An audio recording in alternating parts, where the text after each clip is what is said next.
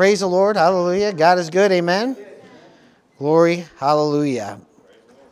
You know, my wife and I were talking, I guess it was yesterday now, it was, we were talking about, how we're a product of our upbringing, whatever things are, are kind of taught to us, those are typically, they have great influence in our lives, we'll do certain things, even things we don't like sometimes based on our upbringing and stuff like that. But how many know that the same thing happens spiritually? My wife was talking about us being away at those meetings, and of course we go to, and I specifically go to several meetings a year. Purpose in our heart. Actually, it's written in our board minutes that we should at least take a few. And I try to take anywhere up to. I try to get away as the Spirit leads, but I get away at least up to 4 or 5 times a year, and those aren't vacations. But I go sit in meetings and get fed the Word myself, and I receive impartations. But as my wife was talking about that, I heard this in my spirit. I heard we are a product of our impartations. Hallelujah. And of course, that means spiritually speaking, but we are a product of the things that we receive spiritually. And so whatever, we find this a lot as many of you have been to churches, many of you have been to churches other than this church. And if you've ever been to other churches, there's different flows and different things people do. But all of those things have kind of brought us to the place where we're at today. But as we come here today, we need to endeavor to always receive of the impartations that God has for us right now. I want to share a scripture with you. It's over there in Romans 1. It's verse 11. And it says, "For I long to see you that I may impart some spiritual gift to you, that you may be established." Amen? Another way of saying that word established is to say strengthened. And then Paul went on to say, he goes, that is that I may be encouraged together with you while among you, each of us by the other's faith, both yours and mine. And so when we come together as a church, we don't just come together, but we come together to build something. We come together to receive something. We come together to receive of those impartations. One of the greatest things one of the big things that I've learned in my walk is that our impartations have as much to do with us as they do with the one who's the one who's preaching. Amen. And that's so important for us to understand that we have a part to play in it, how we come, how we are going to partake of those things. Amen. And so we should not come to church the way we go to anything else. We shouldn't come to church the way we go to Walmart. Amen. Yeah. We shouldn't come to church the way we go to work. Sometimes we shouldn't even go to church the way we go home. Yeah. The way we need to go to church is, despite everything else that's going on, everything that's going on in your life will affect so many things. But when we understand what coming to church is for partaking of the impartation that the Lord has for us. Amen. And those impartations aren't because of me. They're not because of my wife. They're not because of any other minister or anyone in particular, but they're because of all of us, what God wants to do in our midst. Amen. Praise the Lord. And that's kind of an exciting thing. So by that, what I mean is, how do we come to church? One of the ways we come to church is with great expectation. Expectation that God is going to move in our midst, that He's going to do things, that He wants to revive us, that He wants to take us into things that we didn't know before, or see before, and all these things. Amen? And that's such a wonderful place to be. I love that because, again, despite the one who's in the pulpit, you can always come with expectation if you're trusting God. In fact, I'm preaching this series in Mayville about the fruits of the Spirit, amen. And I know most of you have tuned into that, but and it would behoove you to continue to do so. But in talking about love, one of the things that the Bible tells us about love is that it believes all things. And what we understood, or we learned last week, and through studying that out, is that literally that means it believes the best. Amen. And to not believe that, believes the best in others, of course. And really, as I discovered that love chapter, although there's parts of it that definitely can and should apply to the world, that chapter is specifically written to Christians, for Christians, about Christians, amen, and how our interactions with each other and walking in love. But we believe the best in love. And what that means is that if we don't do that, it's actually a slight against God, because it's saying, Lord, I don't believe in your redeeming power in their life. Amen. And as I was preaching that, I was getting corrected because I thought of different scenarios where I thought, oh, that person ain't ever going to change. That person won't ever get help. Yeah, praise the Lord. That's just correcting me as well. And so, but that comes, coming together for impartations. And so let's come together with expectation to receive of God, despite the one who's there, despite our neighbors, despite what they're doing. Let's just come with expectation that God will do something in our midst. If we are where God has us planted, then we can grow there, and we can grow there in faith and assurance that God will get things through to us. Amen? Praise the Lord. Glory to God. Hallelujah. Well, that's a good way to start. It's free, no charge. Amen. That's the unpaid portion of this program. Amen. Glory to God. So without further ado, let us get into the paid programming. Amen. Glory to God. Today's message is called, In Whom Is He Pleased? Amen. And today we're going to be talking about this wonderful word that we all love in Christianity, a real good Christianese word that we call consecration. Praise the Lord, consecration. This is one of the greatest things and one of the hardest things about being a Christian. Amen. This is the thing, like what consecration gets us to, and in the positions it puts us in is wonderful. I've shared with you as I was flying over to Norway last year that the Lord had spoken to me, and He said the things which I show you will exceed the things which you give up. Amen. And that blessed me so much, because I'm like, God was showing me, He's like, the things that He's going to show me are really going to be so much bigger than what I even planned. And of course, we know over there in Ephesians 3:20, it says that He is able to do exceedingly abundantly above all we ask or think. Amen. And so, that's an exciting thing. And I ran with that for a long time, and I got stirred up by that for a long time. I got excited by the fact that God wants to show me things, and that those things are greater than the things I expected. But then I was reminded somewhere along the way that, part of that is following the plan of God. And when you're following the plan of God, big part of following the plan of God is this thing called consecration. And consecration isn't something that's easy. Consecration is something that takes work. Consecration can be discovered in the phrase "crucifying your flesh," and of course we know that that's not something that's very enjoyable. And there's churches, probably a lot of churches don't want to preach those kinds of things. We don't want to preach about sin, because God forbid we make somebody mad. And I've just found that we got to preach things even when they make people mad. I don't like to preach things that make people mad, just so you know. So I endeavor not to make you mad.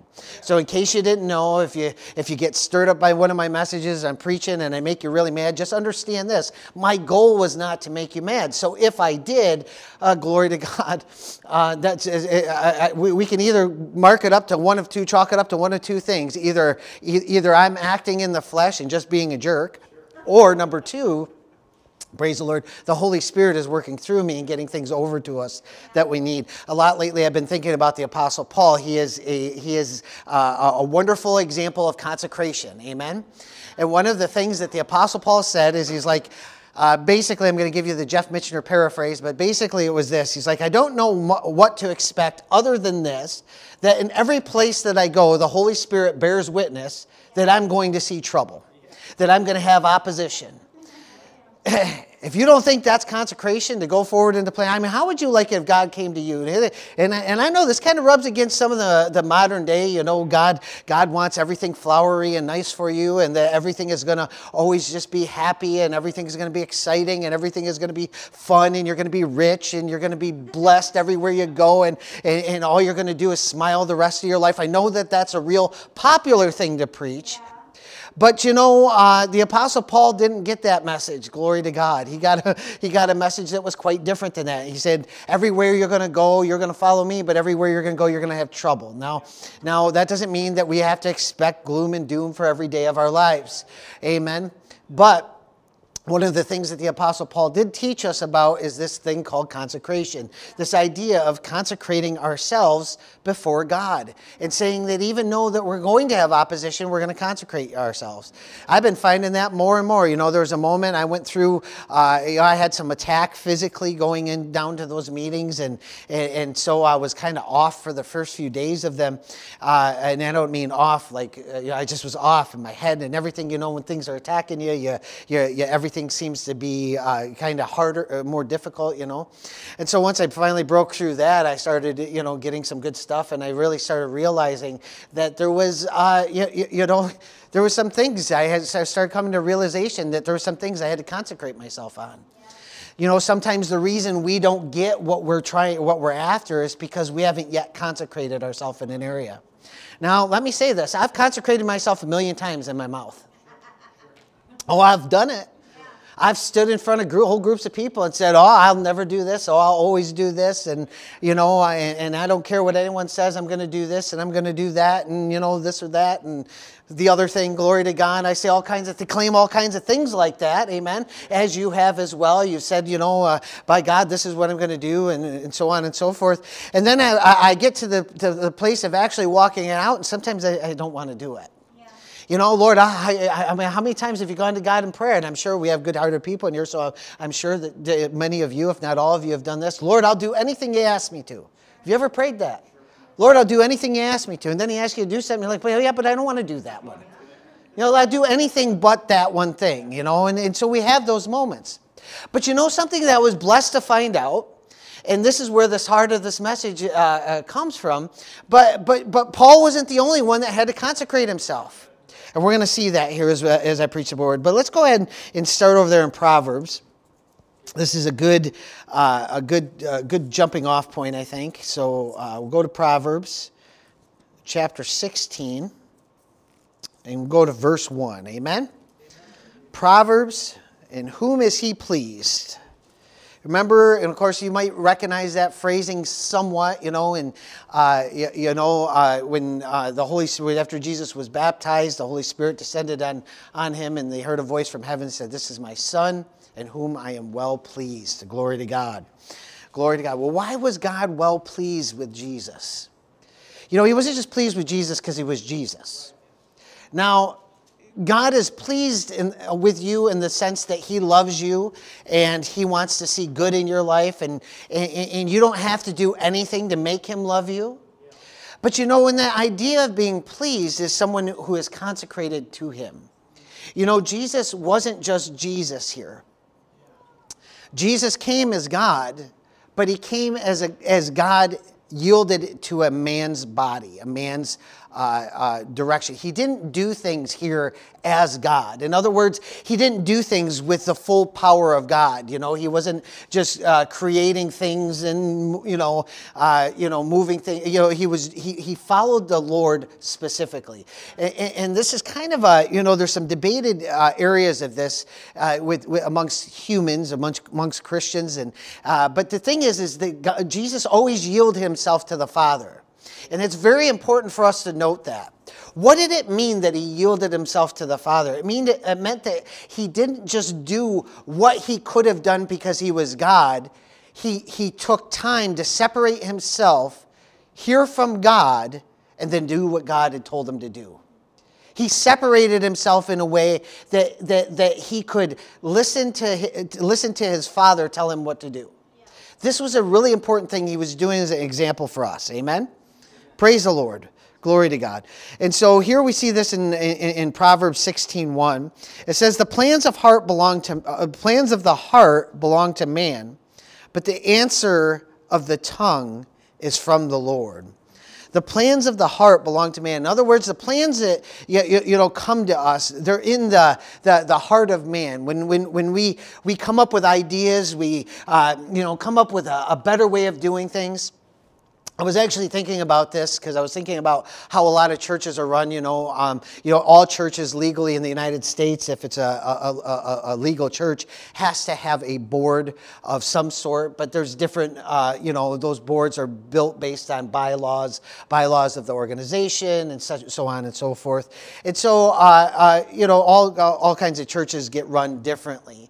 But one of a popular, and actually New York State is trying to make this, because of certain reasons, but trying to make this more of the way it is. But a popular church method is to have a board of just and whoever's in the congregation. So in other words, if you sit in a congregation, you get a vote on what gets done. Amen? And although the heart behind that is good, and I do understand that, there's spiritual implication to that can be very bad, and I've seen this over the years. What is that spiritual implication? Well, what that is when you allow anybody to be a voting member, you get what anybody's going to vote for, regardless of whether they're spiritual or not. So there's no requirement to spend time in the Word. There's no requirement to spend time in prayer. There's no requirement to spend time seeking God. It's just whatever you feel at that moment is what you ought to add to the situation. And when you get that, what you get is a lot of opinions of man. Amen? Now, there can be, if we're taking up a poll on what contractor should we hire to come in and plow the parking lot, opinions can go a long ways. But we have to understand something about the plans of God. Opinions are no good when it comes to the plan of God. Opinions are great when you're painting the walls of your house. Opinions are great when you're picking out your car or your clothes. Opinions are great for a lot of things, even sometimes, actually not sometimes, in voting. We all know this. We're all a product of people's opinions, whether they're right or wrong. And actually, a lot of politicians have learned that people are a product of opinion. So what do? They don't try to spread truth. They try to sway opinion. And when they sway opinion, when they get popular opinion, they get voted in. Well, how many know that same thing happens in the churches as well? And what that is that's the devil getting in through unspiritual people. But the reason that I'm saying all this is because consecration is not something that can be based on opinion at all. Whether or not I consecrate myself and what I consecrate myself to can't be based in opinion. Because if I base it in opinion, I'm never going to have a standard that's higher than me. I'm always going to have my opinion. And it's the same thing with you. If we're trying to follow the plan of God, but we're following it by our opinions, we're going to miss what God wants to do. People have wondered why the church doesn't have much power in it anymore. The reason the church doesn't have much power is because people are more interested in the opinions of man than they are the opinions of God. They're more interested in what man thinks. It's like this. It's when we go to the Scripture. I preach against this all the time, and this is something I endeavor not to do. But there's a lot of people that go to Scripture to try to prove a point. Whenever you go to Scripture to try to prove a point, you're already doing it from the wrong standpoint. The only thing, if you want the accuracy of the Word, and this is why there are so many different opinions on what's right and wrong. If you want accuracy in the Word, you don't go to the Word to back up what you're thinking or what you're trying to promote. You go to the Word to find out what it says.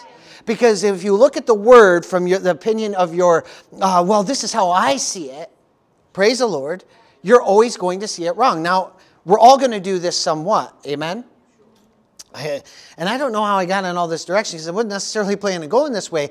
But I guess I wasn't really necessarily planning on going anyway other than the way that the Lord would lead me. Amen. But, there's so much for us to understand in this. We are only as effective as we give ourselves and consecrate ourselves to the direction of the Lord.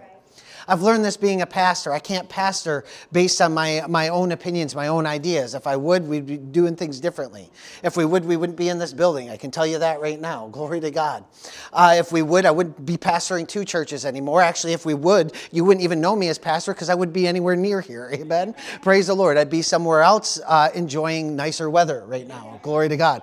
I was thinking of my wife and I were in Pensacola. I was like, we could put a family church down here pretty easily. I think that we could. I mean, I don't know if anybody would come, but I could move down and do that really easily where there's nicer weather, glory to God. And so, but we don't want to do things by opinions. But at the same time, we need to learn how to be spiritual people. But we find these things in our consecration. Now, I'm going to give you a little tidbit do I say it now? I think I was going to write in my notes, don't say this too early. So I'm not going to say it too early. So you're just going to have to wait for it. Amen? But the plans of the heart belong to man, but the answer of the tongue is from the Lord. In other words, you can plan anything you want in your heart. Glory to God. But what God says about it is what stands. What God says about it is what's right.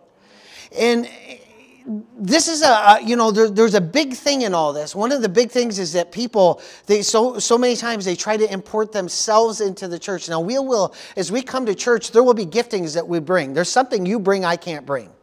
Amen. Praise the Lord. I'm glad my wife was excited about that, but the truth is it applies to all of you. And so you should all be excited that there's something you bring to the church that there isn't anybody else in here that can bring. Do you know that? Praise the Lord. But that doesn't mean that you bring everything. There's something I bring to this church that you can't bring. And when we understand that about each other, it's going to be a lot easier for us to start figuring out what those things are and submitting to those things. See, people don't like that word submission anymore. And the reason they don't like it is because it's been manipulated. One of the things I've been learning a lot about because I've been studying it is a thing called spiritual manipulation. Do you know what spiritual manipulation is? Spiritual manipulation is where somebody stands there and says, I'm more spiritual than you, so you have to listen to me in everything. You know, a lot of times there's people that have taken scriptures out of context, and that's how they always back these kinds of things up. And this is how they always promote themselves. Well, this happens in households too. There's husbands that say, well, we're Christian, and I'm the head of the household, and so you need to listen and submit to me. Well, yes, there's a truth that the wife should submit to the husband, but there's also a truth that the husband should submit to the wife. Yeah. Amen? What do we submit to each other in? We submit to each other in those things which we are supposed to submit to each other in. Yeah. Just like in the church. You're supposed to submit to me, and I'm supposed to submit to you. Yeah. Glory to God. But that doesn't mean that we necessarily rule over each other or anything like that. It means what we do is we recognize that each of us has a gifting. We bring the gift that we bring, and if we don't know what that is, we seek to allow it to be to be discovered and to be brought to the forefront and to bubble up. Because listen, I want to know just as much as you do what you're called to. You know why I want to know? Because I recognize that there's something in you that I don't have, even if I don't know what that is. I want to find out what that is. Why? Because I want to be complete. And I can't be complete without your part of the puzzle. And you can't be complete without my part of the puzzle. Now, if you don't like any of this, take it up with Jesus, because he's the one who set it up. Amen? Praise the Lord. And if Jesus set it up, I guess,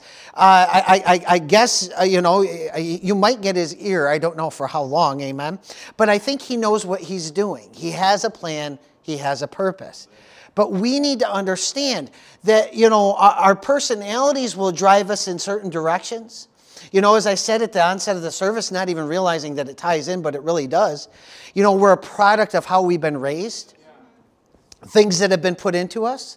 Certainly we do things that reflect our upbringing, both good and bad. Amen. And so sometimes when we try to bring those things to spiritual ideas or to the plan of God, we can get confused a little bit. We can get misled a little bit. We can get off in a direction that we're not supposed to go. Amen. And also we see it like this. I heard this analogy a lot, and I like to share it. There is an importance to having leadership in different areas. I was saying this to my wife this week, you can have a leader of a company, and if there's a good CEO of a company, they'll listen to the people that are under them. Yeah. Just as there's a pastor that is a good pastor, they're going to listen to the people that are under them. Yeah. Yeah. Amen. Amen. I said they're going to listen to the people that are under them. Yeah. Guess what? I don't know everything. I know that surprises you. And neither do those who are over me. Yeah, that's right. Those who are over you. None of us has all the bits. God didn't give us all the bits. He gave Jesus all the bits, but Jesus was deserving all the bits. He did well with it. Amen? You know what Jesus did with all the bits? He submitted them and consecrated them continually. He could have done anything he wanted. He could have come here and said, I'm Jesus. Do what I say. He could have commanded. I mean, he said you can move the mountains with your words, and he believed it. Right? Praise the Lord. Glory to God. He cursed the fig tree. Right? He knew when he cursed it. He wasn't surprised when they came back. Everybody else was, but he wasn't surprised. Jesus consecrated himself. He yielded himself to something greater, which is the plan of God. Amen? And this is what we're all called to do. Now, we're going to be looking at the life of Jesus, or two parts of the life of Jesus. Actually, we're going to look at some consecration. Amen? Praise the Lord. Glory to God. I really want to tell you that thing. Amen? But I just can't tell you yet because it's down there in my notes. So we're going to turn to John. Praise God. Hallelujah. No, I'm going the wrong way. There's John. John 12, verse 23.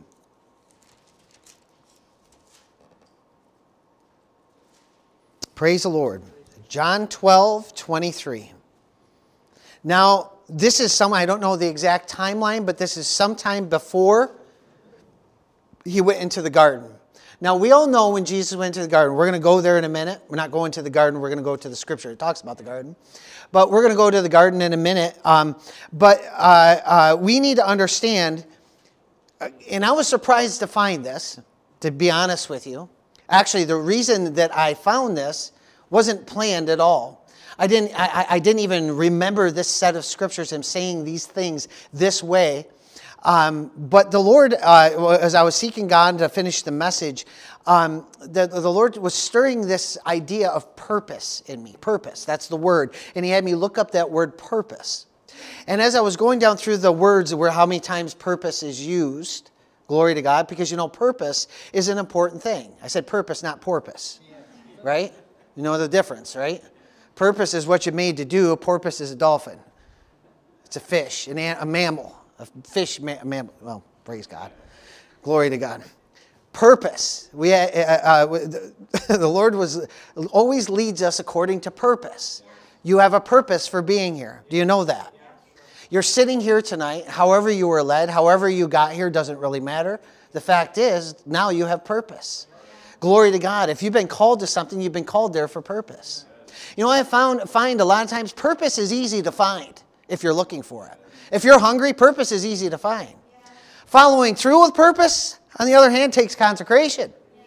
See, purpose is easy to find. You can know what your purpose is, but following through with it, it's just like, there's been some places I've been in recent times, let's just say it this way. There's some places I've been by purpose. I was purposed to be there. God purposed me to be there. Amen? But when I got there, I was like, I want to leave this now. And God said, that's not my purpose. That's your plans. That's in your heart or in your mind, but that's not my plan. Right. Glory to God. So God led me here by purpose, on purpose, for purpose. Praise the Lord. John 12, 23. And this is before the garden, sometime before Jesus got to the garden.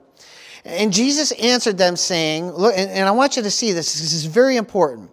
The hour has come for the Son of Man to be glorified. This isn't the part I was telling you that I didn't know he had said before. This next first part, I remember him saying, but it was the connection to the garden that's in here. Amen. And Jesus answered them saying, the hour has come for the Son of Man to be glorified. Truly, truly, I say to you, unless a grain of wheat falls into the earth and dies, it remains alone, but if it dies, it bears much fruit. He who loves his life loses it, and he who hates his life in this world will keep it to life eternal. And I remember that, right? But, and I remember the next part. If anyone serves me, he must follow me, and where I am, there my servant will be also. If anyone serves me, the Father will honor him. But now this is the part that I didn't remember being in there, and this connects it with the garden. Now my soul has become troubled, and what shall I say? Father, save me from this hour. Or save me, it's a question, save me from this hour. But for this purpose, I came to this hour. Amen? I want to jump back there a little bit because we see that's exactly what Jesus, or very similar to what Jesus said in the garden, right? We're going to get to that in a minute. But I want you to see what he said just before this. He said, truly, truly, I say to you, unless a grain of wheat falls into the earth and dies, it remains alone, but if it dies, it bears much fruit. What does this have to do with purpose? What does this have to do with what's going on? You know, of course, you could look and say, well, this is a reflection forward to the cross, that Jesus was going to die and he was going to bear much fruit. And yes, that's true. There's parallels you could draw there, and you can get that out of there. But there's a greater thing that's being said here, because this is something, oh, Father, can I tell them now? This is like something I really want to get to. And I know I'm building it up and hyping it up, and I might get there and you might be, well, that wasn't that great, but it was profound to me. Amen? Jesus is saying, unless it dies, and what he's talking about is this. He's saying, he goes on, unless you die to yourself, amen? Unless you die to your desire, unless you die to your wants and to your plans, your ideas of what you want, unless something dies into that, it can't produce more, amen? See, God wants to do something in all of us. What that is between you and God. I mean, it does affect all of us, but what God is going to do in all of us, you have to discover what God wants to do in you. Some people, it's going to be preach pulpits. Some people, it's going to work their normal job for the rest of their life, and they're just going to reach people from there, and other things. They'll just be a faithful church member and stuff. There's all kinds, there's a huge spectrum on what God will do in us, and we need to know, each one of us. But here's the truth that we need to understand. Unless we die to us, we're never going to see what he has for us. And that's exactly what Jesus was dealing with here. He was saying, and he goes on to say there that my soul has become troubled. And what shall I say? Father, save me from this hour?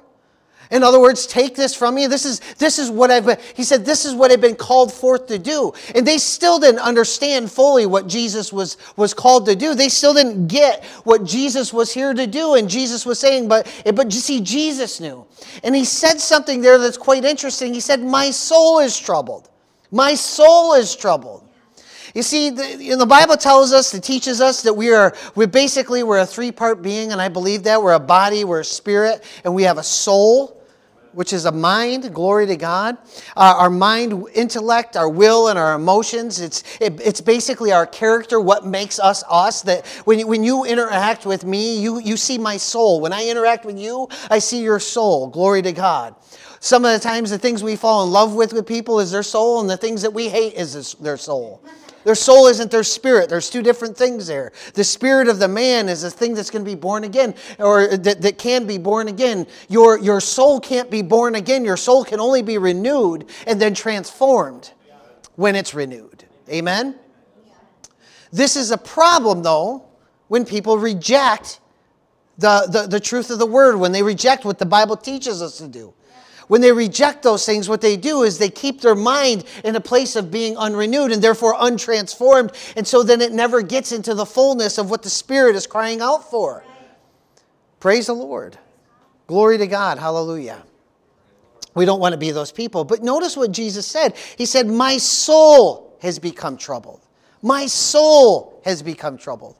My mind, his spirit. You know, Jesus told Peter, right? The spirit is willing, but the flesh is weak. The flesh fights it. The mind will fight what you need to do.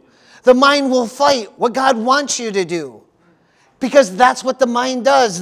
It wants to always go back to that sin nature. It's drawn backwards into that all the time. And until you decide that you're going to overcome that thing, praise the Lord, you never will. You know, I was a person who dealt with a lot of depression.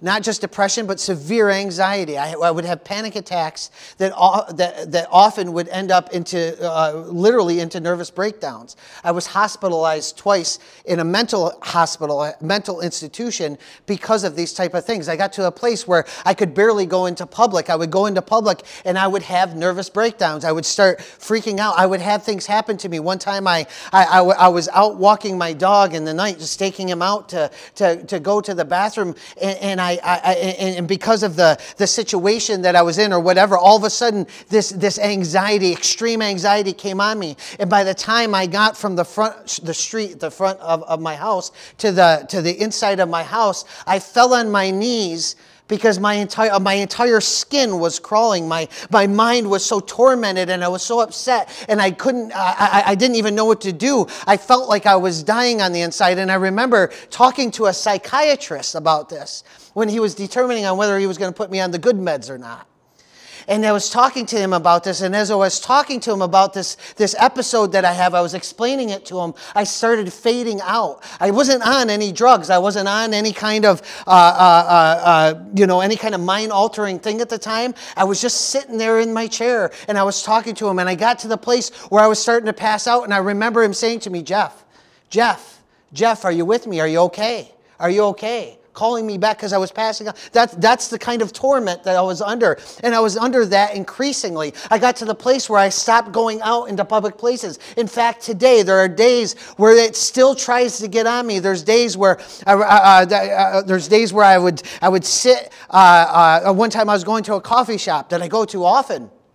I was going to this coffee shop, and all of a sudden this fear just gripped me and it grabbed onto me and tried to keep me from going on. And I drove by the place, and then I drove by it again, and then I pulled over and I parked, and finally I was like, this is ridiculous, because my mind's been renewed, and so I know how to conquer it and how to deal with it. But you understand, I'm not talking about somebody who was just a little bit sad. I'm not talking about somebody who was just a little bit depressed. I was tormented in the way that I thought, because I didn't think right, because I didn't have that renewed mind. But going through this process of consecrating myself to God and learning this, one of the things that I learned is that God can get me out of any of these things. And I believe that He can get anybody out of these things. Amen. I dealt with those types of things for years. Yeah.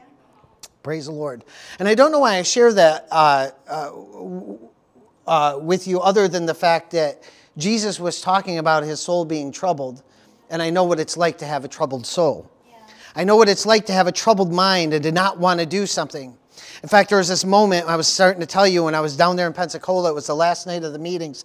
And I went out on the patio just before the meetings. My wife and I go down early and to fellowship and stuff. And I went out on the patio. And I knew what it is that I had to do for some things in my future. And I know that I didn't want to do them. I said I knew what I have to do, but I knew that I didn't want to do them. But I know that the only way forward in God is to consecrate yourself. And so even though my mind was troubled, even though my soul was troubled, even though I was bothered by these things, I looked up to heaven and I said, Lord, I consecrate myself again to you. And I'm going to share with you the thing that the Lord shared with me. And it's this. Jesus didn't consecrate Himself in the garden or before the garden. He consecrated Himself in the garden. And that's where we're going next. We're going to be going to the garden. But the thing is that we see here Jesus consecrate Himself. But the thing is that He wasn't fully consecrated, not until that place of facing the opportunity where He had to. And the reason that this comes up is because we need to understand we can say whatever we want to say and mean it. We can believe it. We can be assured of it. But when you stand in front of the situation, that's the moment where you truly have to decide. Right. Amen? Yeah. Praise the Lord. Turn with me to Luke. We're going to go to Luke 22. Praise God. Luke 22.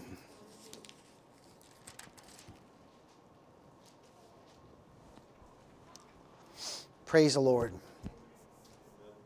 Now, when I say Jesus didn't consecrate Himself before, I don't mean that Jesus never consecrated, He was never consecrated. That's not what I'm saying. Jesus wasn't walking around being unconsecrated. The point that I'm trying to bring up, and the thing I'm trying to bring to your attention, is that Jesus, what we see in the life of Jesus is we see this man who walked these things out, glory to God, and in each step that He took, He made the decision of what He had to do, or whether or not He was going to do what He had to do. It's not that He made the decision and that He came up with the idea, but He followed the Lord And he got to the place where each time that the Lord led him, he consecrated himself. Jesus did consecrate himself back there in John, what we just read. He did consecrate himself because he was saying, this is what I've come for. He still went to the garden. But you understand, even when he got to the garden, he hadn't completed the task. In fact, we see that Jesus said, we see later on that Jesus said, it is finished. Now, there's a lot of ideas of what that means. But what I believe that means, and we could have a discussion about this if you disagree, but what I believe that means is that he had done what he needed to do here on earth. That he had finished that task. He didn't call for the angels. He didn't to come pull him off the cross. He didn't insist on the power of God taking him before the death was finished. That Jesus went through the process of consecration up until the point of fulfilling what he was called to do. See, what you're called to do isn't about this thing somewhere in the future. So often we look at it like that. So often we're looking down the road and we're saying that's what I'm called to. In fact, growing up in these churches, that was kind of a popular thing. People that were thought that they were called to ministry, right? And so that's what we did, and we see this thing. In fact, I used to have this guy that would come into Mayville, and he would tell me all the time. He would tell me, "I'm called to pastor." I'm like, "Well, great. I don't know what you want me to do with that, but." That's what he would tell me all the time. That's between you and God. I'm called to this. I'm called to that. Listen, it doesn't matter what you're called to someday down the road. All that matters is what you're called to do right now. All that matters is what God is calling on you. Are you faithful where God has placed you currently? And what I'm talking about is not, are you faithful to a man? Are you faithful to an idea? Are you faithful to what God is calling you to right now? So many Christians can't even tell you what God is calling them to right now. And if you can't tell what God is calling you to right now, then to forget about anything in the future. Praise the Lord. Glory to God. Well, Luke 22, verses 39 through 44. Says, and he came out and proceeded. Am I in here? Yeah. Yes. And he came out and proceeded, as was his custom, to the Mount of Olives. And his disciples also followed him. And when he arrived at the place, he said to them, "Pray that you may not enter into temptation." Now, I want to share something with you, because I saw this for the first time this way. I discussed it with my wife. She agreed. And so by the mouth of 2 or 3 witnesses, God be true, right? Because her and I agreed on it. Well, but I believe this. A lot of times people say, they look at this as pray that you may not, pray against the temptation. Pray so you don't enter into temptation. But I fully believe that what Jesus was telling them is pray, in other words, seek God to keep yourself out of temptation. Get before the Lord, because that's what he was there to do. Jesus wasn't there. Jesus wasn't praying, Lord, don't lead me into temptation. He was praying to be able to be strengthened to consecrate himself. What he was instructing his disciples to do was the same thing. Pray, seek the Lord. That's what pray. When we say pray, we can muck up prayer real easy. You know that? I've heard prayer mucked up so many times, people don't even know what prayer is anymore. Prayer is simple. It's communication between you and God. That's what prayer is. Keep it there and leave it there. Communicate. Find out new ways to communicate with them. Fine. Find out a million ways to communicate with them. Fine. I have no issue with that. But keep prayer simple. Prayer is simple. It's communicating with God. It's seeking the Lord. That's literally what it means. It means that when you pray, what you're doing is you're petitioning to God. You're looking to him to speak to him about something. Now, it doesn't say what to pray about, but he was saying pray so that you won't enter into temptation. In other words, seek the Lord for your knowledge. See, so many people go at this life, they don't even know what they're doing. They just run at it, and they run into things, and they think, well, it might have been God's blessing, or it might not have been. A lot of times, have you heard this before? Somebody was so sure something was God's blessing, they turn around, found out it wasn't. Oh, I guess I would have just missed it. But then they keep running at things like that. Life isn't supposed to be accidental. Not for a Christian. It's supposed to be planned and purposeful. When I mean planned, not your plans, his plans. He's got a plan for you. Amen? And if he's got a plan for you, you can walk in it. Because God doesn't have a plan for you that you can't get to. He's not holding it over you like the carrot on the donkey. You know what I'm talking about? Always keep it just out of reach. God's plan isn't a carrot. God's plan feeds us. It equips us. It's the grace. Actually, the word in the Greek for gift is literally the word charisma. Yeah. Amen? I like that. That's the word in the Greek. Of course, that's where we get the word charisma, right? Yeah. But that's what it is. It's that flavor, hallelujah, that makes life good. It's not something that's just dangling out there. But see, Christians, they're just grasping at straws. They're running around like, I don't know what to do. This is why, I've heard both sides of the gamut preach. People preach against church hopping, and I don't agree with church hopping. Church hopping is foolish, it's stupid. It ends in disaster every single time. But that doesn't mean you can't ever leave a church either. We have to be people that aren't so wishy-washy that we're moved every single time we have a bad day or we get a little heartburn or gas or something. People do that. They get a little gas and they're like, oh, it must be God moving on me, so I got to go somewhere else now and do something else. Their life is always in chaos. How do you know that you're not on the right path? Well, if your life is always chaos, you're probably not on the right path. Because God's plan isn't chaos. It's peace. It's direction. It's surety. It's stability. Do you know why my life is blessed? Because I follow God. Do you know why my life is stable? I was one of the most unstable people I know. You know why it's stable now? Because I follow God. It's nothing I do. I can't figure it out. In fact, every time I start getting in my own plans and get my own ways, praise the Lord, it starts getting unstable again. Amen? So I just got to get back to God's plan. Praise the Lord. But he's saying pray, seek the Lord, that you may not enter, so that you don't enter into temptation. So you don't get tripped up by it. Amen? Praise God. Do you know what I've noticed? To go along with this is just a personal thing I've noticed. Every time I start getting into a period of time where I'm really distracted by something, every time I start getting distracted, I find myself fumbling around. I find myself stumbling around. I find myself not completely knowing. If I'm fumbling around, it's a sure indication it's time to seek the Lord. Amen? Praise the Lord. Sometimes we don't want to. Sometimes we don't want to do what we, but it's not seeking Him because it's some obligation to pray. It's seeking Him because He wants to show us things. Amen? Praise Jesus. Where am I? Verse 41. And he withdrew from them about a stone's throw, and he knelt down and began to pray, saying, Father, if you are willing, remove this cup from me. Yet not my will, but yours be done. Now an angel from heaven appeared to him, strengthening him. Amen. And being in agony, he was praying very fervently, and his sweat became like drops of blood falling down upon the ground. So here we see, again, other arguments. We don't need to argue about what it is. You see, so many people, can you really sweat blood? So many people argue stuff like that. They missed the whole point of what was going on. Jesus was in agony is what it was telling us. Doesn't matter if it was blood or not. It said it was like blood. So if it got to the point where it was like blood vessels were popping, if it was like that, even if it wasn't that, it's still pretty serious. Again, people get tripped up over the wrong thing. People are always asking the wrong questions.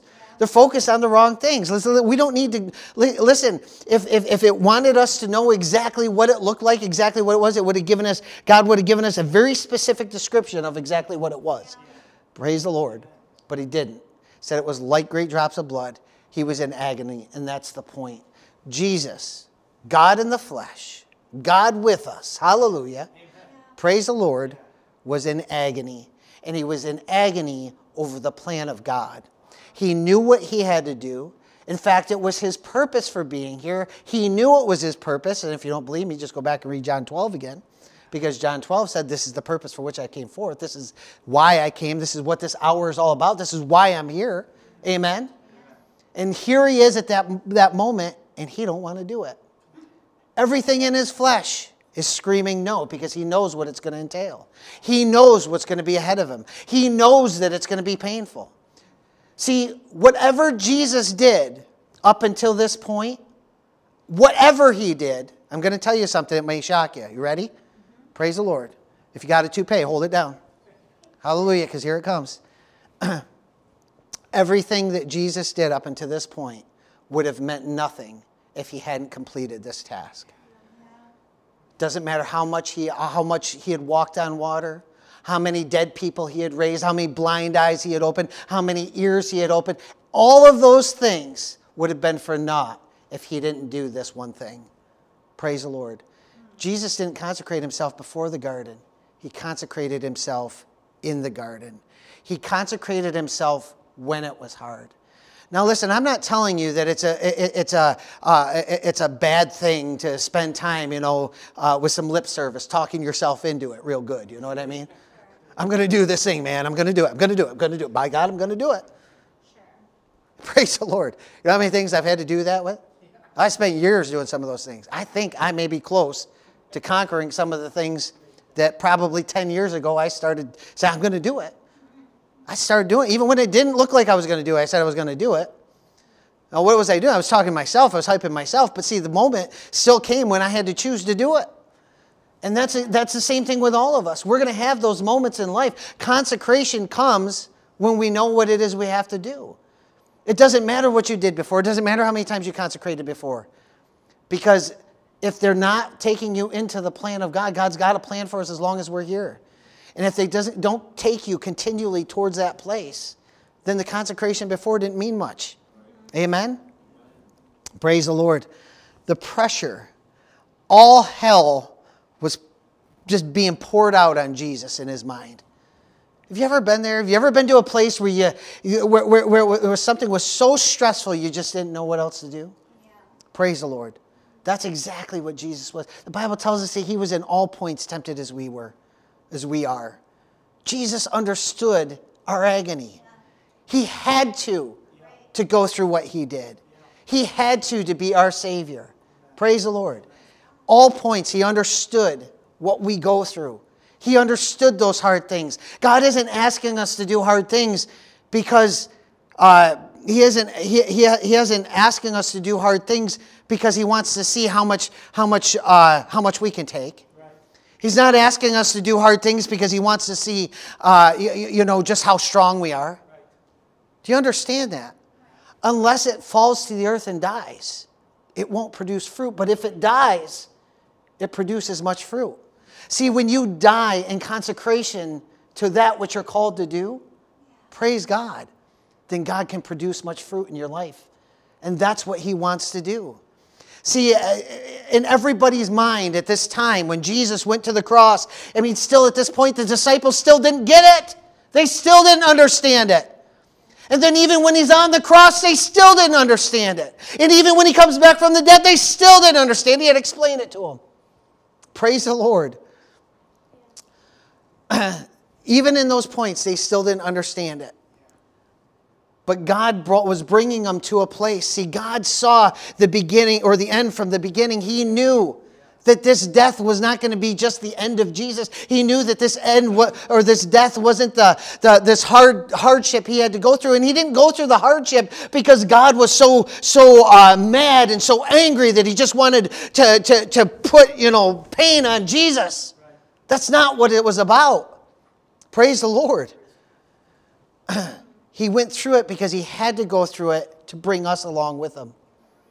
He went through it because he had to get through it to bring us along with him, because nobody could get there except for him. See, sometimes God's got things for us to do. And brothers and sisters, if you've got a gift, there's stuff that's in you that nobody else in here can bring. Yeah. There's stuff that's in you that nobody else out there in the world can bring. And the only way we're going to partake of that gift that God has placed on the inside of you, that thing which he's calling you toward, the only way we get to partake of that, the only way the world gets to partake of that, is if you'll be willing to consecrate yourself. Praise the Lord. A good mother knows how to consecrate herself for her children. What does she do? She sacrifices. She sacrifices. She sacrifices. We've told our kids many times over the years, fathers can do this as well, but we've told our kids many times over the years, you won't understand until you have children. There's some things you just can't understand until you have that place where you have to let it go. When you have that place where you have to die to yourself for the greater good. And see, God is calling us to these things, but brothers and sisters, it's not just what we say. We can say what we want to say. But it's what we do when we're standing in the garden. It's what we do when we're sweating great drops of blood. It's what we do when we have all hell bearing down on us. But we know the direction we have to go. What is it we have to do? What is it we want to do? Praise the Lord. Jesus didn't consecrate himself before the garden. He consecrated himself in the garden. Consecration to the plan of God is not one and done. We have to understand this. Many people say it because they know it's the right thing to say, but they won't mean it when it comes to the follow-through. I don't know how many times as a pastor I've been told over the years, Pastor, let me do this, let me do that. And it's not, they just haven't done it. What does it mean? It means whoever said it didn't consecrate themselves. And I'm not saying that to be mean towards people or whatever, but I just gotten kind of used to it over the years, that that's something that happens a lot.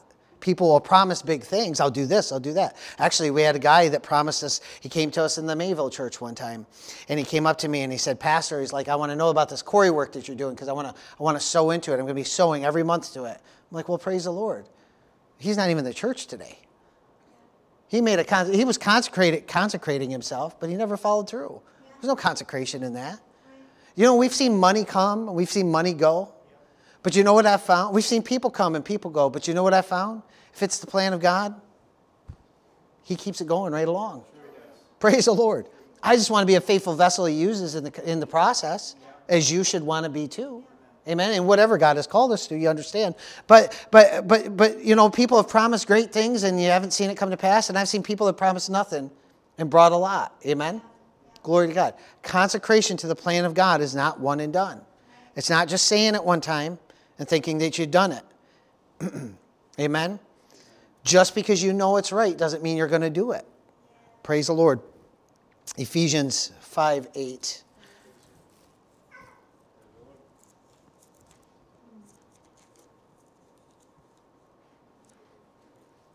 I'm just going to be honest with you. You know, I knew that the Lord was stirring something in me. You know, and I don't take credit for anything good that comes out. I'll take all the credit for the bad stuff. So if there's bad stuff, I'll take all the credit for it. I don't mind. Amen. But I don't take credit for the good stuff that comes out because I'm not foolish enough to believe that I can do this on my own. In fact, I know I can't. But I'm just telling you right now that there has been more revelation. Even as I preach this message, it's even better than I thought it was. And the reason is, again, is not because I come up with it, but because the Word of God is so pure, is so good. And the transforming power of the Word of God is so good for us. This is something people need to hear. This is something the church needs to hear. Not just this church, the church. The church in general, amen? Praise God. Because this world today knows nothing about consecration. Praise the Lord. I said it knows nothing about consecration. Consecration is doing it because it's right, not because you want to. Amen. Do you know there's a lot? I could list things to shame people, even in this room today. I'm not going to do it, but I could list things and just show you that it's not consecration. We need to be people that are consecrated. And I'm telling you, I include myself in that. I shame myself along with everybody else. Amen. Praise the Lord. God has called us to be a consecrated people. Ephesians 5:8. Praise the Lord. For you were formerly darkness. Formerly. Christians, stop justifying why you live in sin. Stop justifying why it's okay to be wrong. Stop justifying actions that you know are not godly actions. You know, when you talk to somebody, think about it. Is that the way that you would talk to Jesus? Or would you talk to, is that the way you would talk in front of Jesus? Think about that next time you get in an argument with your spouse. This helps our marriage a lot. Amen? It does. Praise the Lord, because God reminds me of this stuff all the time. You know, I'm a hard head. I want to, you know, we know all that. We all know that. Praise God. It's been said about me a few times, praise the Lord. You know, there's, I can want my own way just like you want your own way and think that I'm going to figure it out or think I'm going to do it. But see, it's just not the truth. Sometimes you just miss it, right? Praise the Lord. Would I take this before Jesus? Would I speak to the Lord that way? Would I do this thing? You know, praise God. In the church. I think about this as a pastor all the time. Think about the things I do. I'm going to answer. I think about things like this. Whenever I do something that has to do with the church, I'll tell you one of the number one things. When I use church finances, one of the number one things that I consider every time is how am I going to look when I stand before the Lord? That helps me want to try to be perfect. Now, I probably won't be. There'll probably be areas I miss it in. But you understand, if I make a decision or something like that, if I spend church money on something, if I whatever, you understand. And we have, there's a board that we submit to and stuff like that. But I don't just think about it for big things that the board would cover. There's a certain amount of money usually that you're allowed to spend before you have to get board approval, so to speak. But even in the little things, but not just in things like for the church, but things in my own life as well. I consider all these little things. How is this a reflection of who I am, who Christ is made me to be? I try to bring Jesus into my everyday life, into my everyday scenarios. I'm not saying I do it perfectly. I'm not even saying I do it well, but I try to. Glory to God. You know what I mean? But see, there's a thing in Christianity where it's just like, oh, you can just forget about all that. Just because of freedom, you just go do whatever. Listen, you think that way, you're on a sure path of destruction and not the plan of God. In fact, you don't even know God.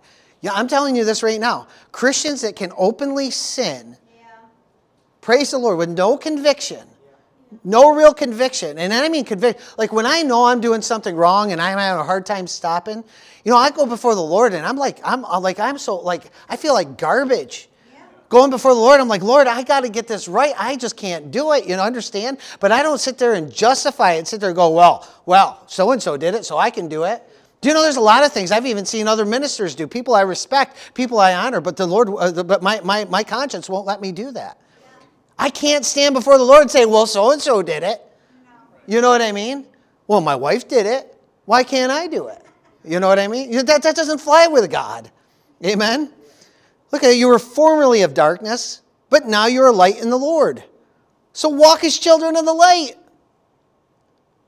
Walk as children of the light. It's an easy thing. What is children of the light? We're looking to the light all the time. What does this have to do with consecration? Literally everything.